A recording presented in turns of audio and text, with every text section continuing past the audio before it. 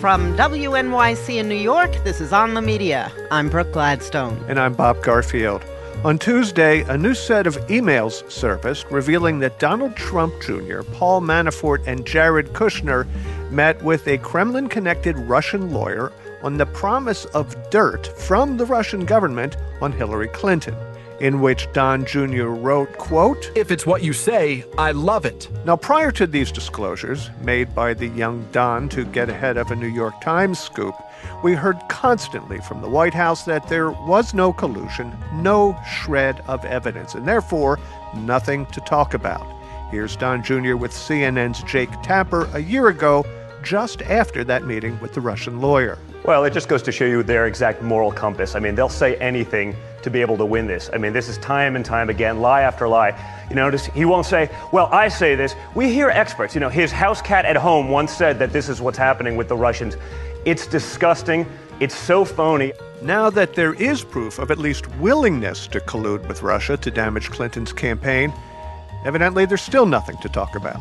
To the right-wing media, it was just the latest nothing burger. It's a nothing burger. Total nothing burger. Here's Fox's Sean Hannity. A friend of the Trumps offered to coordinate a meeting to share opposition research on Hillary Clinton, which Donald Trump Jr. agreed to. Nothing came of it because there was no information exchanged.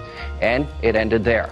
Democrats, the mainstream media, are right now hysterical over the story. Alex Jones of InfoWars faults the Democrats. This is a failed attempt by the Democrats to set up Donald Jr., and it's fallen flat on its face, just like all the other hoaxes. Right-wing self-declared troll Mike Cernovich doubts the law. I don't care. Nothing illegal happened. People are going, oh, this is the smoking gun. Smoking gun of what? And Tucker Carlson blames our suspicion of foreigners. No, really, he does. So gossiping with foreigners now qualifies as treason in America, even if no meaningful information is exchanged. You ought to consider that before you allow an exchange student to live in your house. The pro-Trump media is so obsessed with the idea that the media is out to get Donald Trump that they are willing to defend that and overlook basically anything. Protect dear leader at all costs. Charlie Warzel, who covers this stuff for BuzzFeed, says the pro-Trump media exploit the public's misunderstanding of how reporting actually works. There's a lot of confusion around, say, anonymous sourcing. A lot of people who are just normal consumers of the media, they don't know what anonymous sources are. And the pro-Trump media seized on this, saying that, no, these anonymous people are anonymous because they're not real. They've just completely been made up. And the mainstream media is recklessly pushing anything they can to discredit the president. But the people who are passing that notion forward understand that it simply isn't true. They know how the New York Times works. They know that there have to be multiple sources to corroborate a story, and that the editors actually know the names of the people who aren't named in the newspaper or in the broadcast report. They know that there is a rigorous system before an anonymous source is cited in a news article, and yet they continue to cultivate this meme. What's that all about? I think what this is it's a disingenuous play to win. Trumpism is about, first and foremost, winning. It's why Trump touts his electoral victory every possible way. The pro-Trump media have the same ideology, which is to win at all costs. So the idea that you would make something up or say something that isn't true just to further your point, they don't have any real ethical or moral dilemma. They look for all of the criticisms that are leveled against them, and they parrot it back and use it to win. All right, let's look at the Russian meeting story. The administration's line has evolved from there was no Russian meddling to we never met with any Russians to we met with Russians but it was benign to we met with Russians but there was no collusion to now, well, what's the matter with collusion? Can this story develop to a point where not only is there nothing left for the right-wing media to say, but they have lost any credibility even with the audience most predisposed to believing it? It's unclear to me. I do feel that some of the larger personalities in this world, say Fox News' Sean Hannity. I don't know if he's willing to go down with the Trump administration if there were to be some definitive proof of collusion between Trump and Russia. But I do think that there are a group that are willing to go almost that far, a lot of the online personalities. There could be a point where they could turn on Trump and the administration, but I don't think it has to do so much with Russia. I think it has more to do with him not living up to some of the campaign promises, or if Russia distracts him from building a wall. That is really where I can see them turning their backs. If there is a long game for the pro-Trump media beyond Trump, I think it's keeping those campaign promises alive. Let's just say there are indictments of Trump's circle or impeachment proceedings against the president or a presidential resignation under the burden of all of these allegations. Did these very same organizations circle the wagons around an ex-President Trump and incite who knows what against the institutions that unseated him? Oh, 100%. I think that's sort of a nightmare scenario for people who are concerned about this universe is that the institutions, be they the so-called deep state or just the establishment, cause change in this presidency, whether that be an impeachment proceeding or what have you. Trump becomes the absolute martyr. He becomes the figure of someone who tried to take down the establishment, and because he got so close, that's why they took him down. One of the only ways that the pro-Trump media sort of loses its steam is if the Trump presidency comes and goes and is semi-uneventful, other than beset by a lot of scandal. Am I making a mistake criticizing this all as media when it's a different animal altogether?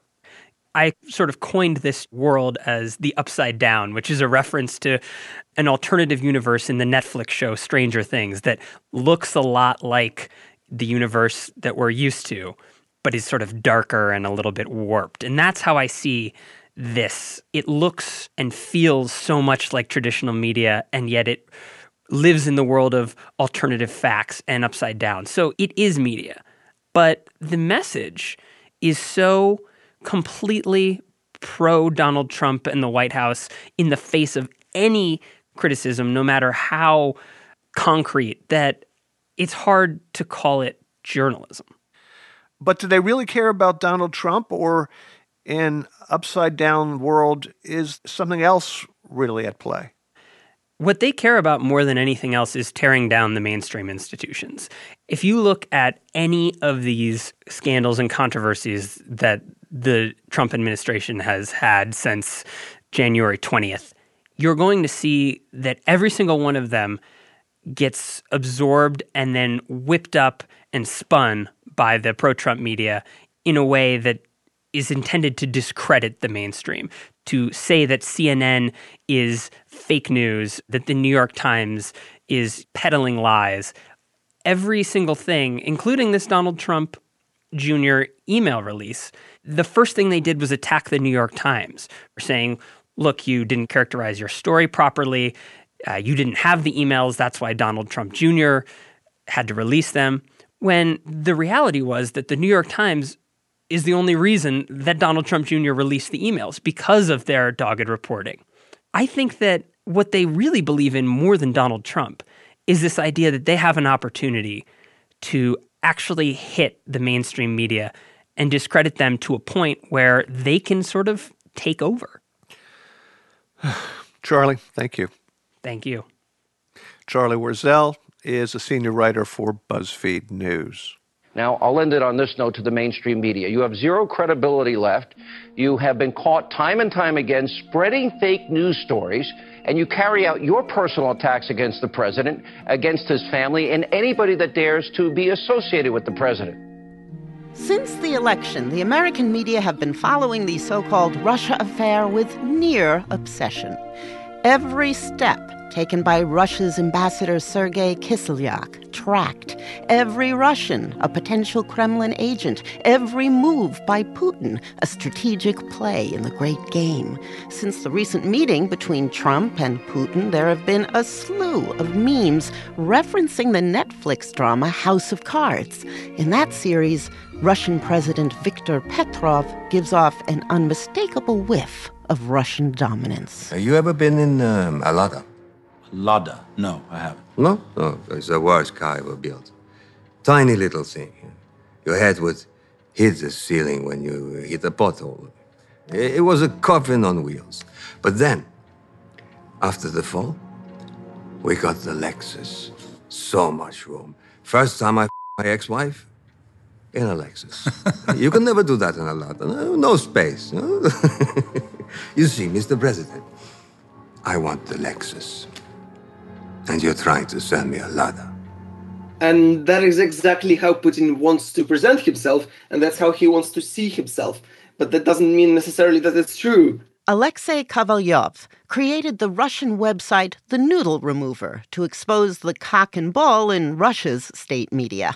But lately he sees some disturbing parallels in the American press, an abundance of stories that so aggrandize Putin that a staffer at the propagandistic Russia Today called it Christmas in July. Putin is not a strategist. He is at best a very skilled tactician, but his entire domestic and foreign policy is very reactive.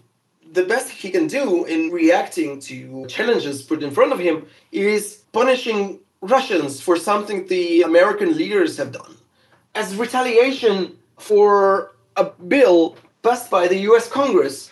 Putin responded by restricting the American adoption of Russian children. This was to strike a blow against Americans. You say it's really striking a blow against Russians. Yeah, there's a Russian expression coming from the early revolution years to strike your own, to instill fear in your enemies. Someone bullies you and you turn around and you smack your sister in the face. Yeah, exactly. Putin himself and his administration and his propaganda machine are at their core extremely insecure. Why? It seems that they're highly capable of disrupting democracies all around the world.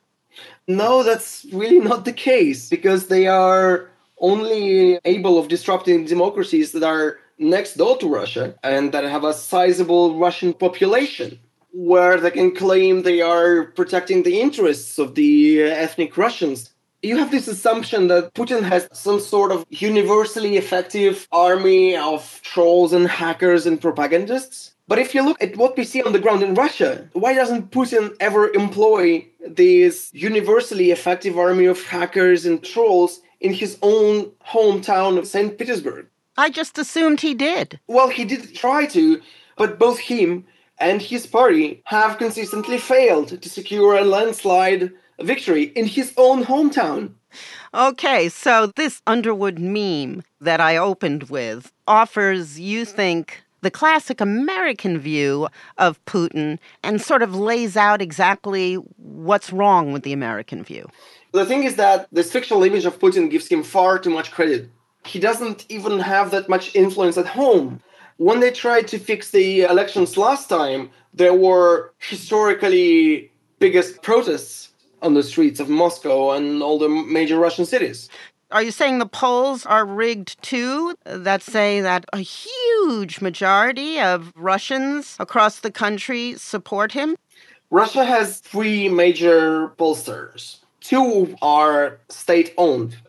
There is also another pollster, also owned actually by Putin's own security apparatus, to report back to Putin what people really think about him.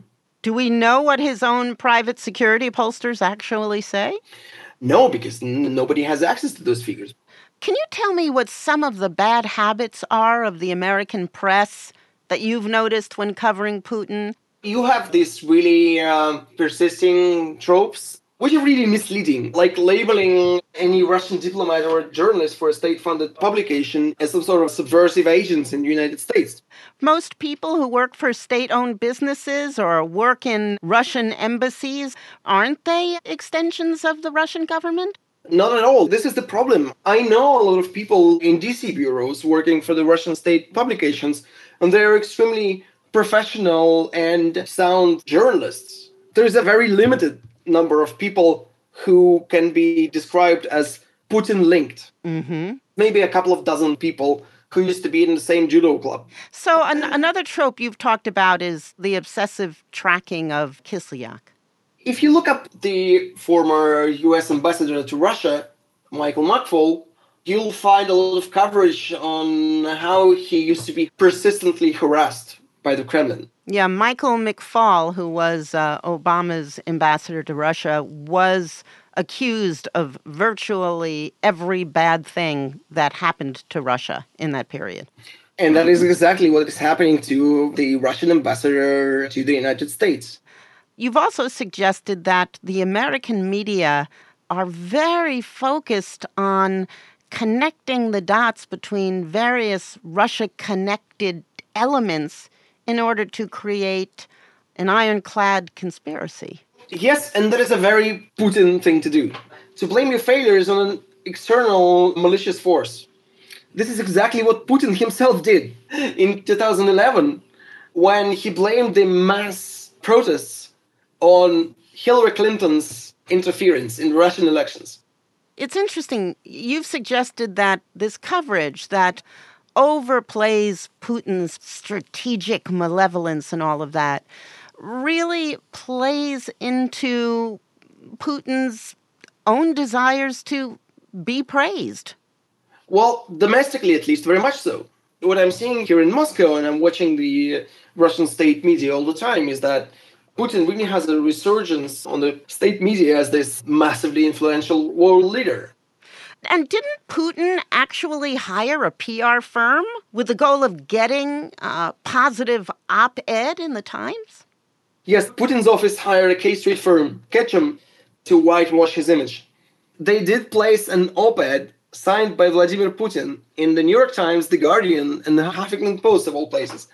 Look at our wise dear leader, who is so influential that the New York Times publishes his op-eds. But you know, this week, the kind of op-eds we've seen, not by Putin, suggests that he is incredibly strong.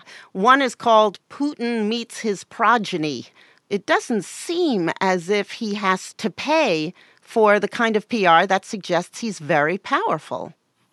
This whole notion of Putin being so incredibly, almost magically prescient that he somehow, back in 2015, way before Donald Trump announced his run for the president, invested all the time and effort and strategy into electing Donald Trump as this Russian puppet president of the United States. No. Everything I've learned about my own country after 1.5 decades of covering it tells me that Putin is really not the 3D chess grandmaster strategist that he is portrayed to be in the American media. And he doesn't do anyone any good by portraying him as he wants to be seen. Alexei, thank you very much. You're welcome, Brooke. Alexei Kovalyev, formerly news editor for the Moscow Times, is also founder and editor of the website The Noodle Remover. Coming up, another story about a fraud, fictitious voter fraud, and the commission created to prove it exists. This is On the Media. This is On the Media. I'm Bob Garfield. And I'm Brooke Gladstone. Many of you listening know that there is no evidence, none, to back up the president's charge of widespread voter fraud. And so many of you may have cheered this latest development about the president's commission to root out this fictitious fraud. The Trump administration is requesting detailed voter information from all 50 states, and many states are saying they will not comply. We're seeing the body slam going on by 44 states. 44 states, Republicans and Democrats, have said no to the Trump Fraud Commission's request for voter information. The Secretary of State of Mississippi, who said to the commission they can go and jump in the Gulf of Mexico, and Mississippi is a great state to launch from. Here, finally, a measure of comfort to those concerned not at all about voter fraud, but seriously worried about voter suppression. That does occur and is likely to increase if Trump's commission has its way. Run by Vice President Mike Pence and Kansas Secretary of State Chris Kobach, it was created to find fraud by any means necessary and to use those findings to pass laws that further suppress the vote. So, many find solace in reports of bipartisan pushback. But ProPublica's Jessica Huseman says that those stories don't mean what we think they mean. Jessica, welcome back to the show. Thank you for having me. So, in late June, the Voter Fraud Commission sent letters out to officials in all 50 states asking for voter information. What specifically did they want? The letter itself was incredibly sloppily done. They said, we want your publicly available voter rolls. But then the letter went on to suggest that they give them things that are never public in almost any state, like the last 4 digits of your social security number, your felon status, your full date of birth. And so depending on how you read the letter, they were either asking for just publicly available information, or they were asking for all of this stuff that could, in fact, be a privacy violation. But I guess most important is that in many states, the whole voter roll is publicly available information. Right. In Washington and North Carolina, you can just go onto the Secretary of State's website and download the most recent version of the voter roll. What you're probably going to get is first name, last name, year of birth, maybe party affiliation, and the number of times and in which elections you have previously voted, but not how you voted. That's how parties contact you with mailers. That's how people know that they should knock on your door. So I think that it's really important for people to understand that even if it appears that your state is not cooperating with Chris Kobach, they will probably get their hands on the publicly available voter roll. Because they have to. Because they have to, right? So, you know, this past weekend was the National Association of Secretaries of State, and they all gathered in Indianapolis to chat about election administration and cybersecurity and all the things that secretaries of states do. And one of the things that I heard from all over the board was that the media was getting this wrong. And you offer a stunning example of this. Here are different headlines for the same Associated Press article that ran on July 1st. Iowa election official says he'll share public voter data.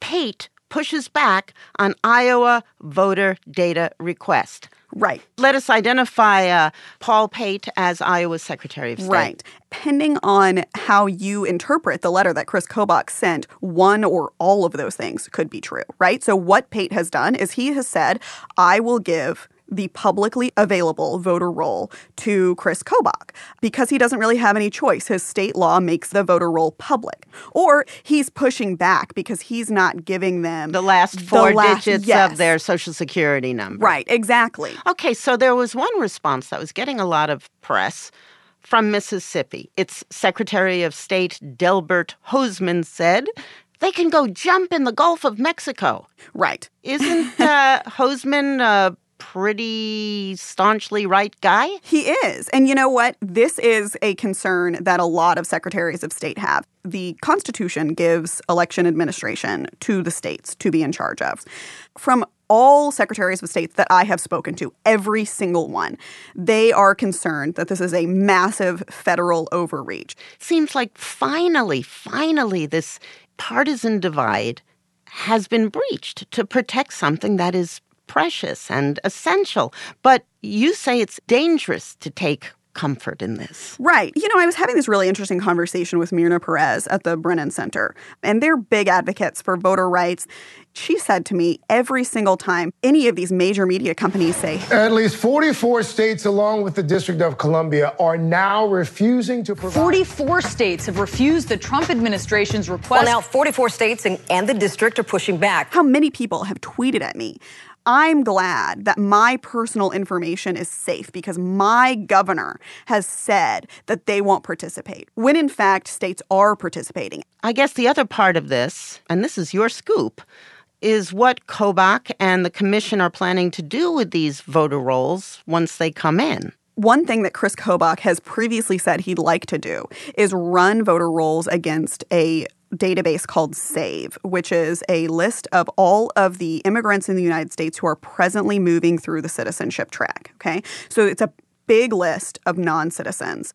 In 2012, didn't Florida Governor Rick Scott do that very thing? He did, in fact. And what happened was that he was getting so many false positives that he had to scrap the effort entirely. How do you get a false positive? These databases don't include, as we now know, the Social Security number of the individual, which might be a unique identifying number. If I have a Matt Schwartz from Indiana and I've got a Matt Schwartz from Oklahoma and they both have the same Social Security number and they both have the same year of birth, then it's probably the same dude. But if I only have his first name, last name, and I know that he was born in 1985, there are like hundreds of Matt Schwartz that were born in 1985. Or maybe Manuel Gonzalez's. Right. And so you're going to get a bunch of people who appear to be non-citizens that in fact are citizens and are legally registered to vote. That is what's happened in Florida. Experts tell me that's what's going to happen now.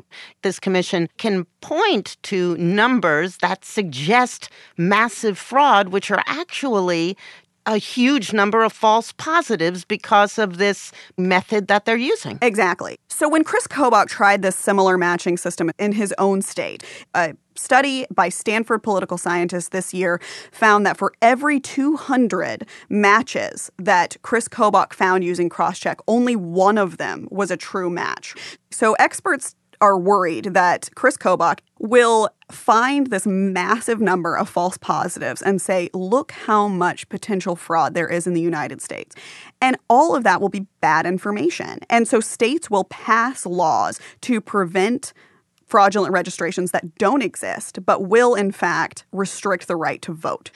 So there is this theory going around that the commission asked for things in that strangely worded letter, knowing that officials couldn't share some of that information by their own laws in their states, but that simply by refusing, it gives the White House the opening to charge that the states must be up to something. Mr. Trump tweeting, numerous states are refusing to give information to the very distinguished voter fraud panel. What are they trying to hide? This is seen by some as a kind of fiendishly clever three-dimensional chess. Chris Kobach is not playing a game of three-dimensional chess. He is playing paintball, right? Chris Kobach thinks that there is voter fraud. He has a target and he is going to hit it. You know and I know exactly what he's going to do. This commission is going to produce a lot of talking points. I am not convinced that it will produce a lot of policy change. At the Secretary of State's conference last weekend, I got the impression that they were all concerned that this matching system was going to be bad. That did not stop at party doors. And if they're concerned about the veracity of the data that Kobach is going to produce, then I think that they probably will not act on the information that is given to them by this commission. Well, Jessica Huseman, you can knock me over with a feather. You left us with some consolation after all. Sure. Thank you very much. You're welcome. Jessica Huseman covers voting rights and fair elections for ProPublica. Coming up, citizen journalists in Syria and a radio host in Iraq fight ISIS in a gruesome messaging war. And that war has a death toll. This is On the Media.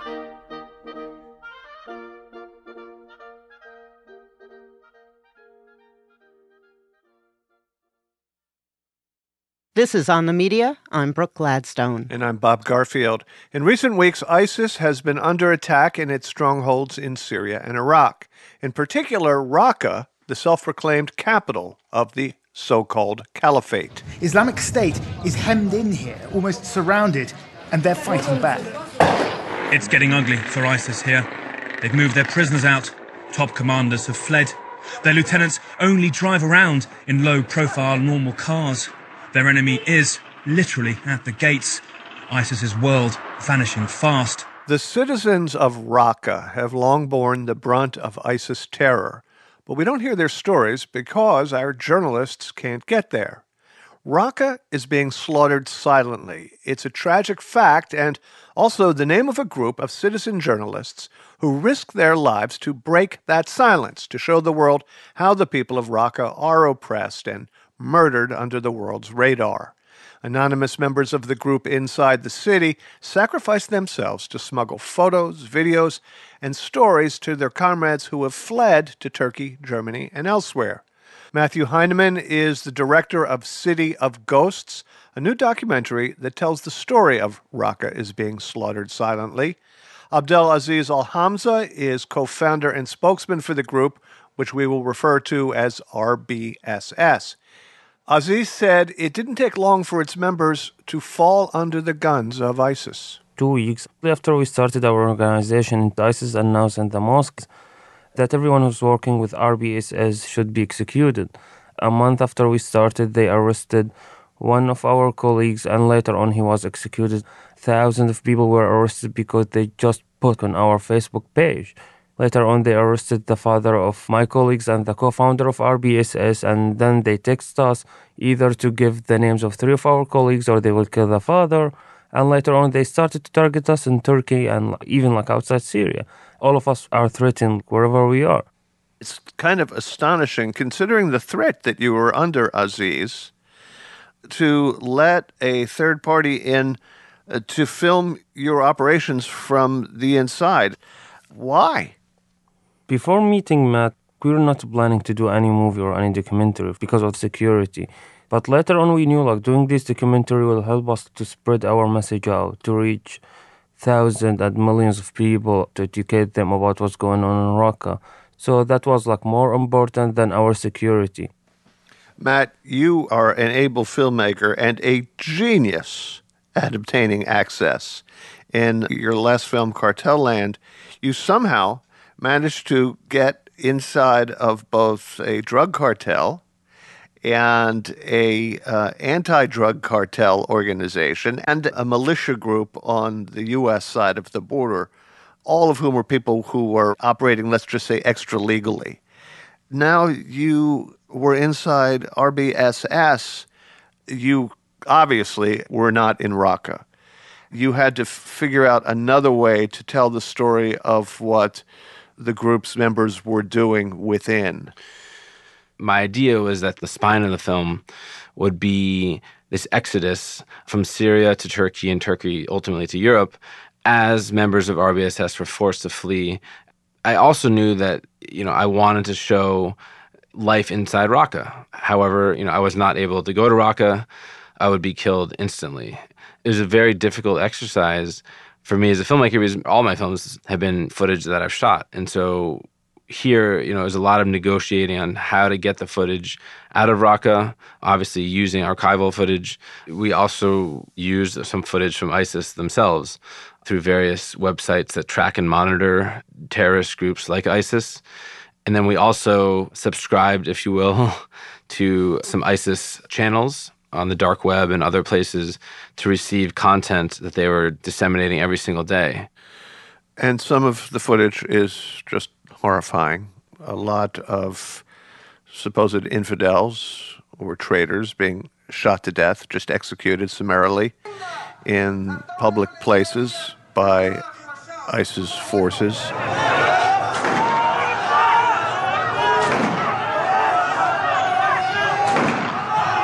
How do you know when the graphic violence is too much? It was tough. I didn't want to shy away from the reality of what was happening in Raqqa. I didn't want to shy away from the horrors that the citizens of Raqqa, are experiencing every single day. And I think to shy away from it would be doing injustice to their experience. At the same time, we didn't want people to run out of movie theaters or turn off their TVs or however people watch movies these days. And so, it was very much a balancing act in the edit room. Aziz, at least as horrifying were the images of you and your colleagues in Turkey or in Germany in exile, contemplating what the future holds for you as one after another of your friends is assassinated. We watch you coming to terms with the realization that your chances of surviving in the long term are just not good. When my colleagues and I started RBSS, We knew that in any second, in any moment, we will be killed. And doing this movie might increase the risk every single second. But it was not our first experience. All of us were arrested by the Syrian regime. All of us used to be activists during the Syrian revolution. Personally, I got arrested 3 times, and I was tortured, and I was lucky to be released. For me personally, I believe that I will be died one day, so I don't care if it's tomorrow, after a week, after a year. You know, these guys had all been through more than any of us could ever imagine. Arrested and tortured by the Assad regime, arrested and tortured by ISIS, family members, colleagues, friends who were killed by ISIS, many of them being forced to flee, continuing to get death threats. Just unimaginable. To some degree, this film was really about trauma. And so it was key for me to try to scratch beneath the veneer of stoicism to see, you know, what effect this was really having on them. And obviously that final scene in the film is the crescendo of that, where we really see Aziz lay himself bare. There is one scene in the film which is separate from the rest. It was a rally in Germany of anti-immigrant protesters. The problem was that I couldn't stay or keep silent. So I'm the one who used to demonstrate, to protest, to fight against the Syrian regime, against ISIS. So I couldn't just stay home doing nothing. So I decided just to go to the street to demonstrate against them. And then I was able to sit with some of them and have a conversation. Most of them, they don't know about what's going on in Syria. They're listening to whatever those leaders tell them. And their problem is not only about refugees. It's about everyone who's not a real native German, as they said. Those people are missing educations. As Aziz said, ISIS said, "You're not Muslim, get out of the caliphate, you're not one of us." And then he arrives in Germany, and then suddenly he's labeled as a terrorist. There's many reasons that the scene's in the film, but part of it is that Aziz has this fire burning inside of him. And even in the streets of Berlin, he's continuing to fight for what he believes in. Because this is a proxy war, it seems so intractable. You and your colleagues are in enormous danger, presumably for the rest of your lives. It makes me wonder whether the sacrifice has been worth it. 100%. For us, all of us, we're a group of young friends. Our ages are between 18 and 28, and we were able to make a change in the international community, international media. And when we see ISIS are targeting us because we are affecting them, we know that we are winning in somehow. We feel that we've done a victory for our country, for our city, and we were able to have a heard voice everywhere. And I'm sure the history will talk about us. I wish you and your colleagues nothing but the best. Thank you. Abdel Aziz Al-Hamza is a co-founder and spokesman for Raqqa is Being Slaughtered Silently. Matthew Heineman is the director of City of Ghosts, a new documentary about the citizen journalist group Raqqa is Being Slaughtered Silently. Can I say one thing that you can feel free to throw in the trash can? Sure. I think, I made this film for many, many reasons, but partly, it's an homage to journalism in this world where truth seems to be malleable. I think it's so important to seek out and celebrate individuals who are risking their lives for the truth. And I can't think of a much better example than the members of Raqqa is Being Slaughtered Silently, who've literally risked everything to shed light on this dark corner of the world. I think it's really important to recognize the amazing work of citizen journalists really all around the world who are filling a void where traditional media has been unable either to go there or doesn't have the resources to be there. As Arab and Kurdish forces pushed ever closer to the ISIS stronghold in Raqqa, on Monday, a parallel operation in Mosul, Iraq, brought bittersweet news. The Iraqi government has announced its forces have finally taken full control of Mosul, the city held by so-called Islamic State extremists for the past 3 years. They're jubilant in Mosul. They've driven the extremists out. But it's come at a price. After 9 months of fighting, the city lies in ruins. Many of the tens of thousands of civilians trapped by the fighting with little food or water are now trying to flee to safety. And it got worse from there. On Thursday, the media got hold of a video depicting brutal acts of retribution against suspected ISIS members. The latest shows what appear to be Iraqi soldiers throwing a suspect over a cliff and then shooting at his motionless body. So the people of Mosul are not free yet of terror. But now at least its citizens can savor basic freedoms like listening to the radio.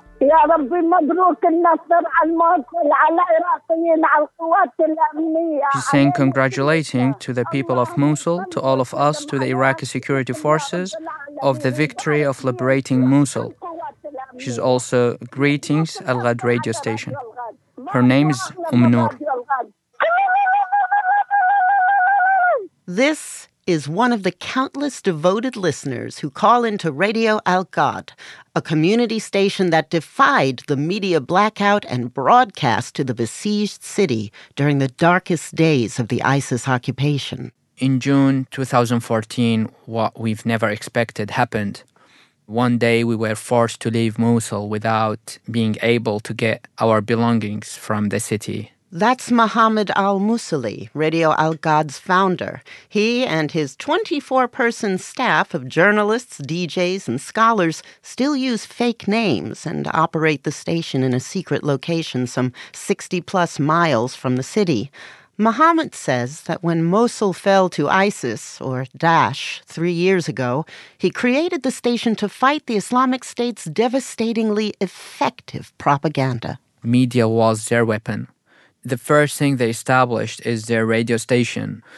People in Mosul were completely isolated by Daesh, not allowing people to have access to cell phones or to the internet or satellite TVs at their homes. People only have Daesh media. And somehow the Iraqi media message was aligned with Daesh message, showing people of Mosul to be supporters of Daesh. This is why it was very important to counter that message and to show the truth and to make sure that the voice of the people inside the city, inside Mosul, will be delivered to the rest of the world. And this is what we did. We've been hurted by Daesh.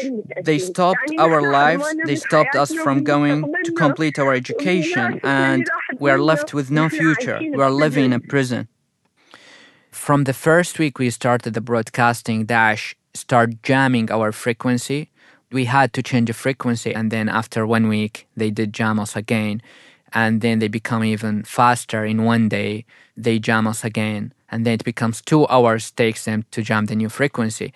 For this reason, we had to install more transmitters to make sure we are broadcasting on many frequencies simultaneously and to make sure people know that we are there and they just have to look for us. Now, one way that you fought back against ISIS propaganda was with a program you did called Daesh in the Scale of Islam and Civilization. And this was a talk show intended for ISIS supporters. I think that may be a first for any media outlet based in Iraq that wasn't produced by ISIS. What was the show about? That program was presented by a scholar who has a PhD in Islamic theories. He speaks the language that Daesh would speak, highlighting the biggest vulnerabilities within the Daesh argument and make sure people have both sides.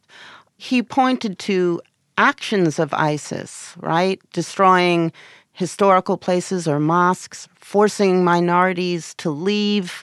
He was saying that the behavior of ISIS was inconsistent with its religious preachings? Yes, that was exactly what was the program about. We even asked Daesh to call the radio station and we promised them that we are not stopping their calls. And some of them, they tried to have that live debate, which I think is quite neat. As members said, you don't have the respect to the Islamic State. The Islamic State is staying and expanding. It will be all over the Arabic countries, and we'll take these countries to be part of our Islamic State while you are looking. most of the scholars were avoiding these topics in public.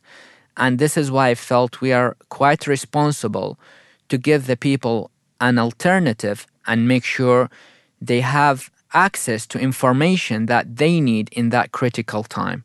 Did it have any impact, do you think? Yes, it had a big impact. And after the liberation, we started getting some calls from people who were deceived, and they were very thankful to the presenter because they said, we've used to listen to every single episode. Some of those people quit joining Daesh, and they had a lot of people to witness what they call like repentance from what they did. Over the last 9 months, Iraq's campaign to take back the city intensified. Your station acted as an intermediary between the people of Mosul and Iraq's armed forces. There was a lot of misunderstanding from both parties. For example, when Iraqi people were accused to be supporters of Daesh, Daesh used that point to tell the people by the time the Iraqi security forces will enter Mosul, they will take your women, your kids, they will kill you all. But at the same time, Iraqi soldiers had different opinion about people of Mosul. So having both talking, and for the Iraqi soldiers saying we are ready to sacrifice our lives to liberate you, that was a very important and emotional message that reached both sides that was not possible without the radio station. Didn't you also get pretty granular in your reports during the liberation of the western part of the city? We were coordinating with the civil defense to say there are people who are hostages in an area, or people who were struck and they are still alive, they are underground, they need urgent help. أسمعك يوم تفضلي. A woman calling Al Ghad radio and saying, my brother's daughter with her family are all in Mosul, their house being struck. All her and her family with a newborn kid, they are all underground and we need someone to help them. We don't have anyone except you. Please help. Sometimes the information is not completed by a person describing a house in a neighborhood because he doesn't know the coordinates of the house, and we try all our best to find that information and pass it directly to the civil defense.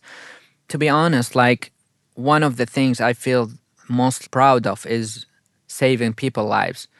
Whatever I'm going to do in the future, I would not be able to do something more human than this.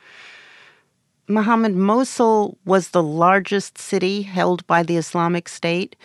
Even before Iraqi forces officially took it, Prime Minister al-Abadi announced the end of ISIS's caliphate. Do you think it's premature to do that? It's quite a big achievement, but there are still some areas in Iraq like Tel Afar and Hawija. So Iraq is not fully liberated. And of course, Daesh would try to re-establish their network in a different way. And today, even though Mosul is liberated, there are a lot of sleeping cells living among civilians in the east part of Mosul. So as the residents of Mosul and the Iraqi government, which didn't serve the city all that well in the past, start the process of rebuilding, what do you see as Radio Al Ghad's new role?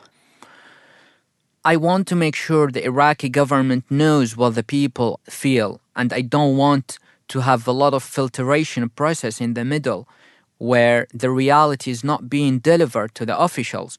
We want to give the people a voice where they can speak freely about their problems so they can be part of the change instead of waiting for someone to change their lives, to make sure my people will not fall into the same trap again. Mohammed al-Mosali is the founder of Radio Al Ghad, a community radio station broadcasting to Mosul, Iraq. Mohammed, thank you very much. Thank you. You also have a talent show, right? Yeah, the talent show started when 70% of the east part of Mosul was liberated. And it was the first live talent show in radios in Iraq. Did they just sing on the phone? Yes, a lot of them, they just start singing on the phone, and then it went through different stages. But at the end, we sent reporters to Mosul to record to those people. And this week, we've published their first production about the liberation of Mosul, and that was from the top 3 who won the talent show. That's it for this week's show. On the Media is produced by Alana Casanova-Burgess, Jesse Brenneman, Michael Lowinger, and Leah Feder.